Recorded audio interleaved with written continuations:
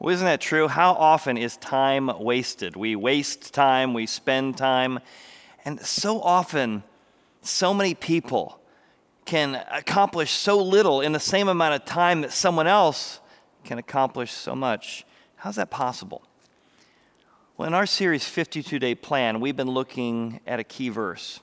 And that key verse has spoken to how Nehemiah was able to accomplish in 52 days what most people had not done because they'd wasted their time, even wasted their life for 70 or even 100 years. Remember that verse? It's been the theme of our whole series, 52-Day Plan. It says in chapter 6 of Nehemiah, verse 15, "So the wall was finished on the 25th day of Elihu in the 52-day timeline. And it happened when all the enemies who'd pushed back, tried to stop it, saw the wall was built. They were disheartened in their own eyes, for they perceived this work had been done by God." Some people do a lot of talking, but not a lot of doing. Some people do a lot of complaining. "Oh, I couldn't do it because," and this and that. And they're often overcome by those who do some doing. There's those who rationalize, there's those who excuse, but Nehemiah wasn't one of those. Somehow he was able to accomplish something in 52 days that had not been done in almost a century. See, his secret could be our secret. And the secret is a simple concept called faithfulness. Faithfulness. It's not really showy. It's not really fireworks, but it's the secret to life. Faithfulness. In fact, 52 days he did that, right? I mean, success comes from faithfulness. It's doing small, right things over and over again, over time, and often without being noticed. That's faithfulness. Doing small, right things over and over and over again, often without being noticed. When we practice faithfulness, we learn a lot of things. We learn how to have a great marriage. We learn how to build a great company. We learn the secret to life when we practice faithfulness, when we define success as faithfulness. Doing the small, right things again and again over time, even without being noticed. How do you build a great marriage? You choose to forgive again and again. How do you build a great relationship with your kids when they're 2, when they're 12, when they're 20? You keep listening. You keep investing time. You keep prioritizing them again and again. Right? What does the Bible say about building a great company or working or success? You keep working it. When things are tough, when things are squeezed, you're faithful. You keep working again and again. You keep succeeding again and again. That's what Nehemiah did. It's the old turtle and the hare. How did that turtle win the race against that rabbit? One right step at a time. Again and again and again. Faithfulness. It's not sprint and then I'm worn out. It's faithfulness. I do it again and again. There's an old French philosopher, and he said, "Brilliant acts of valor are rare because they're rarely called for." What's he saying? He's saying all of us love the idea that we would do some heroic deed if it was called upon us. But life doesn't often call upon us to do big, heroic things. They're rare because they're rarely called upon. But life every day, every marriage, every parent, every company, every season of life will always call upon you to be faithful. In your mind, with your money, in your calendar. Faithfulness is the secret to success. So the question is, what does faithfulness look like? Well, I'd like to share with you 3 proverbs today that will help us define faithfulness and, more importantly, put the benefits of faithfulness into our lives. And the first proverb is this: a clear vision of yes makes it easy to say no. Meaning, if you say to yourself, success means plodding along faithfully, doing the right thing in marriage, even when it's tough, even when it feels like winter, even if it's not really happy day, I'm going to continue to say yes. Even if my son or daughter and I are not getting along, I'm going to keep saying yes, and I'm going to say no to other things. The world is filled with sideways energy, things that will take you off your mission and vision.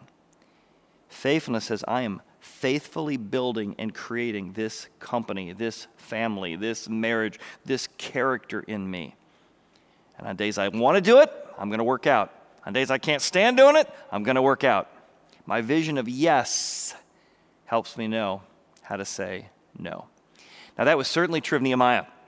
Now it happened that Sanballat, Tobiah, Geshem, and Arab, and the rest of our enemies heard that there were no more cracks in the wall. We had rebuilt the wall, faithfully putting one brick on top of another, one stone after one stone at a time. There were no more breaks left in it, though at the time I had not hung the doors and the gates.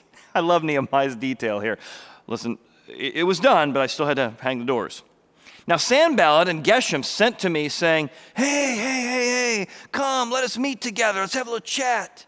Let's talk about what's going on among the villages in the plains of Ono. Now, Nehemiah has got to hang some doors. And here's his enemies yet again trying to distract him. Hey, say yes to this. Let's call a meeting. Let's get together. And Nehemiah is going to know how to say no to them because he's saying yes to keep building the wall, keep hanging the doors, keep creating a space to serve his community. He's going to be able to say no to Sanballat and Tobiah, Igor, because they're not on mission. They're distractions. They're trying to keep him from doing that. In fact, that's what he says. But they thought to do me harm. I knew their real motivation. They weren't trying to help me build a wall, and I'm about building the wall. So I sent messengers to them saying, I am doing a great work. I got a vision of a great work going on. And because of my yes vision, I can't come down. No to you. No, I got more important things going on. No, that's distraction. Why should the great work, the great vision, the great mission I'm about cease while I leave and go down, have a meeting with you? Isn't that powerful? That's how Proverbs work. That's how it works when we're focused on a mission. In fact, I heard several years ago about a CEO of Southwest Airlines. And they were having a conversation about how they could be the lowest, most competitive airline business. And a person walked into the CEO's office and said, hey, we've got some feedback that people flying from Dallas to Chicago, they've requested some chicken salad. Do you think we could offer some chicken salad? I think people would love chicken salad. The CEO looked at her, said, well, let me ask you this. If we start providing chicken salad, have you run the numbers? Yes. Have you run the cost? Yes. Will providing chicken salad make us as a company the most dominant, the most competitive, low-cost airline? No. No, it won't. Then we're not going to have any blankety blank chicken salad. Oh, she was shocked. But the CEO is able to say, listen, we're about one thing, being the most competitive and the most inexpensive airline. And that yes allows us to say no to good things like chicken salad. It's true in relationships as well. I was actually talking to a friend of mine, Mike, and Mike talked about his vision of having great, deep relationships with his grandkids. So as each one was born, as they've grown from 2 years old to 20 years old, he prioritizes his calendar as a grandfather to spend a week with each of them. Whew. That's a lot of time. Now, he did say sometimes it's a weekend, but he tries to take a trip with each of his grandkids every year. He said some of the grandkids, they went to Washington, D.C. and went to a bunch of museums. For others, it was annual fishing trips or downhill skiing trips. But as he talked to other friends, other guys, he said, hey, we're all busy. We're all busy. But are you busy with the things that matter? He said, I've been doing this for 20 years now. I have such an incredible relationship with all the different personalities of the grandkids that I have because I've made time to hang out with them monthly. But to get away once a year with them. Now think about all the things Mike had to say no to, right? In order to build those kind of friendships, those kind of relationships, that kind of investment into his grandkids. But if you talk to Mike today, he'll tell you, that's why I say yes. I said no to a lot of things. I want to be a spiritual influence, a mentor, a trusted voice in the hearts of my grandkids. See, that's our first proverb. A clear vision of yes makes it easy to say no. Now let me share a second proverb with you because I just think it's so true in life. That life is filled with distractions. And Nehemiah, he just keeps doing the right thing over and over again, over time, often without being noticed. And here's our second proverb. Consistent distraction, and that's life, will call for, it will require faithful focus. There's 100 good things you could do that are going to distract you from the great stuff. Look what happens. Now, they called for this meeting, and he said no. Do you think his distractions are going to listen to his no? Of course not. Distractions never listen to our no. You have to say no over and over again until they stop knocking on the door so that you can pursue your yes. And that's certainly what Nehemiah does. Look what happens. But they sent this message to me 4 times. Come on, let's meet. Hey, Nehemiah, let's meet. Come on, Nehemiah. Nehemiah, come on. Just a minute. Could I just fit this in? Come on. 4 times. Consistent distractions. They sent this message to me 4 times, and I answered them in the same manner every time. I'm doing a great work. I got a big yes going on. Why would I stop doing my big yes to go and be distracted with you? Man, that sounds mean. Sounds mean-spirited. Sounds inappropriate. But he knew the real motives. They weren't trying to accomplish the mission. Remember, they were trying to harm him. And your distractions, though good, are trying to harm the kind of person, the kind of relationship with God, the kind of body you're building, the kind of diet you're having. You've got to decide what success looks like and what you're going to say no to. Distractions are going to always call for faithful focus. In a lot of areas, right? Working on serving your wife or your husband, it's going to require focus over time. Creating an awesome culture in your company. Cultures just continue to drift toward gossip. You got to keep faithfully plodding away to create an awesome culture. Developing a great strategy. Lots of distractions. A lot of other good things your company could be doing or you could be doing. Personal attention to your employees. To prioritize that back into your schedule again and again and again. Trying to reach your kids' hearts or your grandfather's hearts, as I shared. What does it mean to hang out with your parents, your grandparents, to put a phone call in, and vice versa to your grandkids? Increasing your sales, reading your Bible again. All of these things require faithful focus. Getting up every morning and again saying, I'm going to do the right thing. Again and again. Over time. Often without being noticed.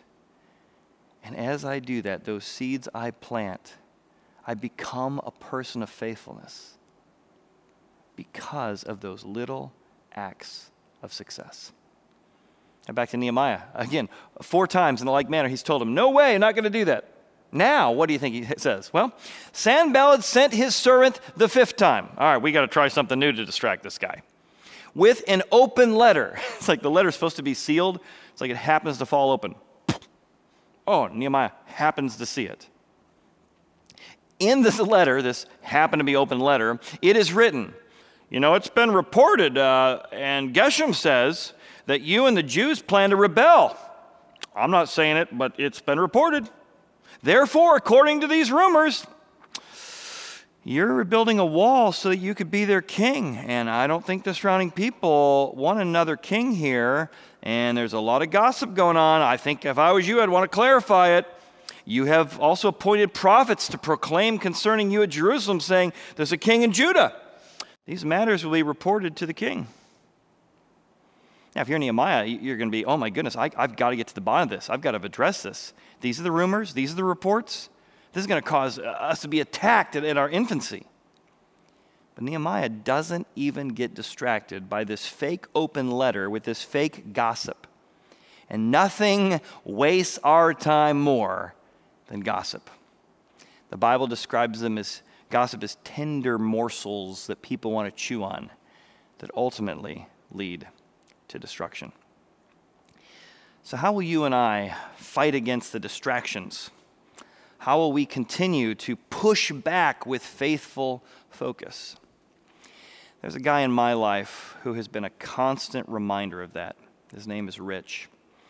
I met Rich when I was in my 20s when he was navigating his daughters, 3 daughters, through their teenage years. And it was a challenge. It was a challenge as some of them steered into smoking things and drinking things and hanging out with people they shouldn't. And I got to see him love. I got to see him control his temper. I got to see him forgive again, love again, initiate when he'd been called horrible names. And through that season, I saw him build and rebuild a relationship with his now grown daughters. I'll never forget the phone call I got 5 years after that asking me to perform the wedding. And as I saw he and his daughter walk down the aisle, I thought of all those calls, all those moments, all those months that he had spent forgiving and steering and adapting and leaning in.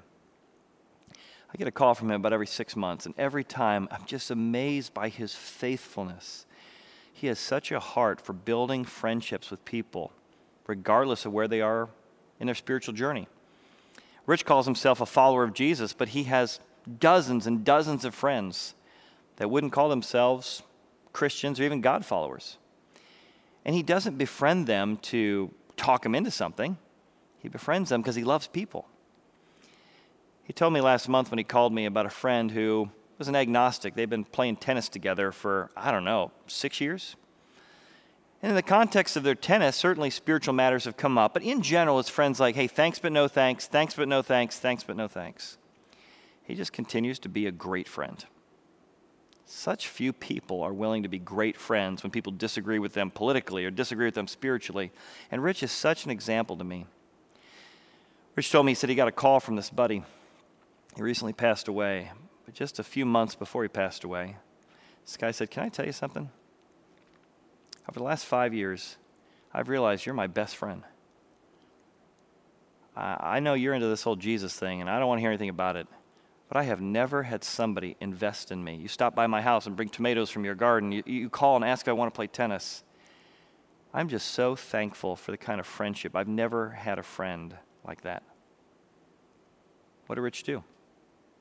Did the right thing over and over again, over time, and often for 5 years without even being noticed. Constant distraction will always call for faithful focus. And I love Nehemiah's reply. He will turn to them and say, none of those things are true. You're just making that stuff up inside your own heads. Isn't that great? He just calls it what it is. You are a distraction. None of that's true. I know it's not true. You know it's not true. And I'm not going to spend 1 minute at a time trying to unpack all that nonsense. You're just making it up inside your head. Third proverb. The third proverb goes back to what that French philosopher said. Incredible acts of valor are rare because they're rarely called for. Here's our third proverb. A pattern of small acts prevails over a moment of brilliance. Right? Think about working out. I don't particularly like working out. In fact, I hate it. I've never found that runner's high people talk about. I've never seen it, never been near it. I've looked for it, nowhere near. Whether you like it or not, small moments of working out, eating right, opening your Bible, every day learning to pray, putting money aside for retirement a little bit over time, giving monthly over time, and suddenly you find you're a big, generous giver. You find you become a big saver because over years, over time, you put a little aside. This proverb is true in so many areas of your life. A pattern of small acts will always prevail over just one moment of brilliance. Success is about faithfulness. Look what Nehemiah says. For they all were trying to make us afraid with this open letter, saying their hands will be weakened in the work, and it will not be done if we can terrify them. Now therefore, O God, and here's Nehemiah again. When he gets scared, when he faces adversity, another one-sentence popcorn prayer, I call him. Just pop. God, I need help. God, strengthen my hands. And he's off.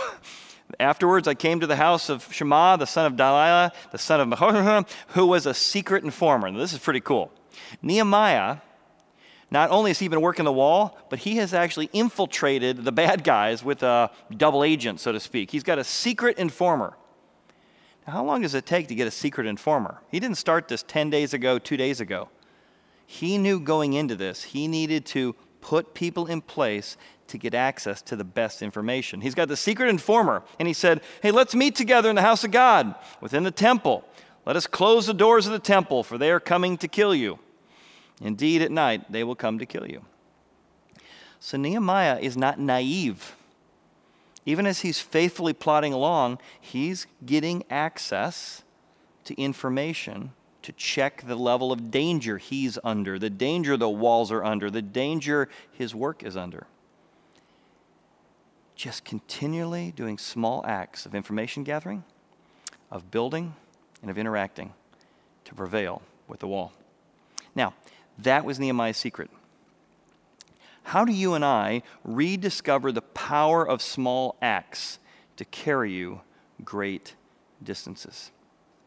Now, what does that look like? What does it mean that small acts can carry you or push you small distances? Well, it's in a lot of things. Like, we're not going to waste our life, we're going to invest our life. I remember about a month ago, I had a bucket list I've been thinking about for 10 years. Do you ever know people who like accomplish their bucket list moments? Well, I just kind of keep plodding away at mine, and one of mine was to get up on a flight board. Now, if you've never seen a flight board, it's a board that you strap your feet into, and it blasts 60 feet of jet from a jet ski up, and you can go 3, 6, even 40 feet in the air. And I was amazed as I was trying this for the first time, embarrassed, would I be able to do this? And I popped up, but I fell, and I fell, and I fell. After about 15 minutes, I got it. And I was amazed at the little, small movements that made all the difference. I would just slightly tilt, even my big toes forward, and I'd be moving forward. Slightly back, I'd be going back. Little, subtle movements, and I was moving in all directions.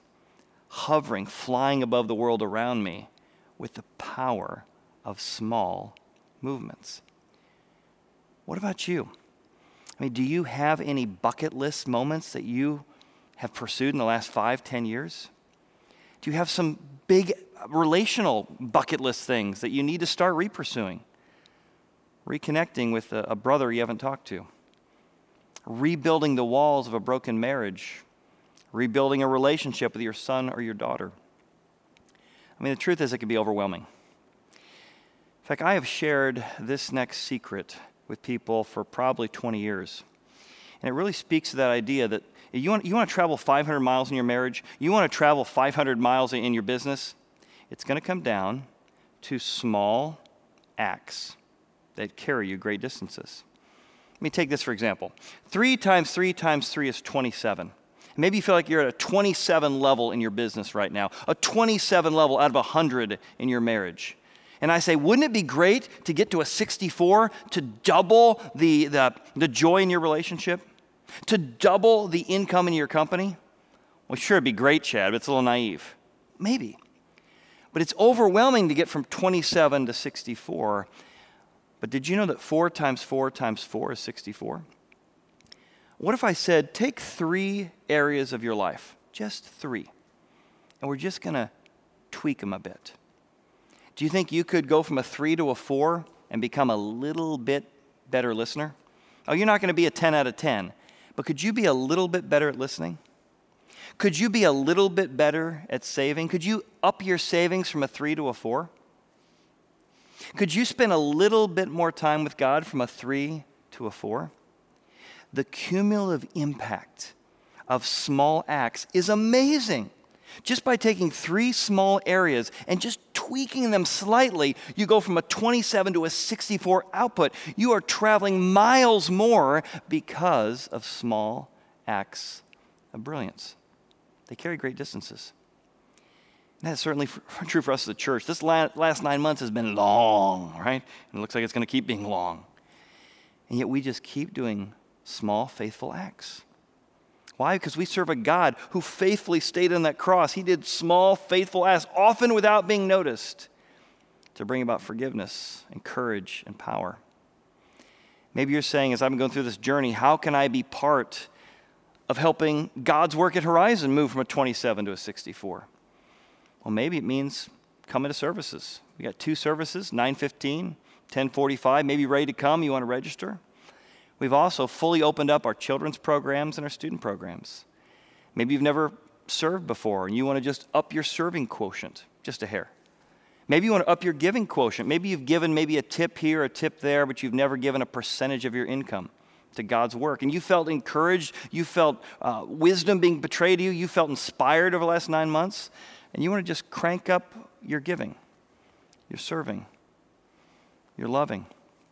In fact, we have a Christmas tree, we call it the giving tree, right out by the front door.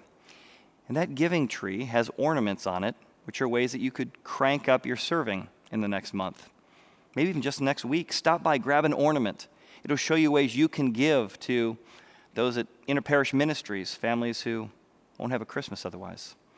Gifts you can give to those at City Gospel that we've been working with for over 20 years. Maybe you want to give to be part of Happy Church, a real poor area down in Appalachia that we give toward.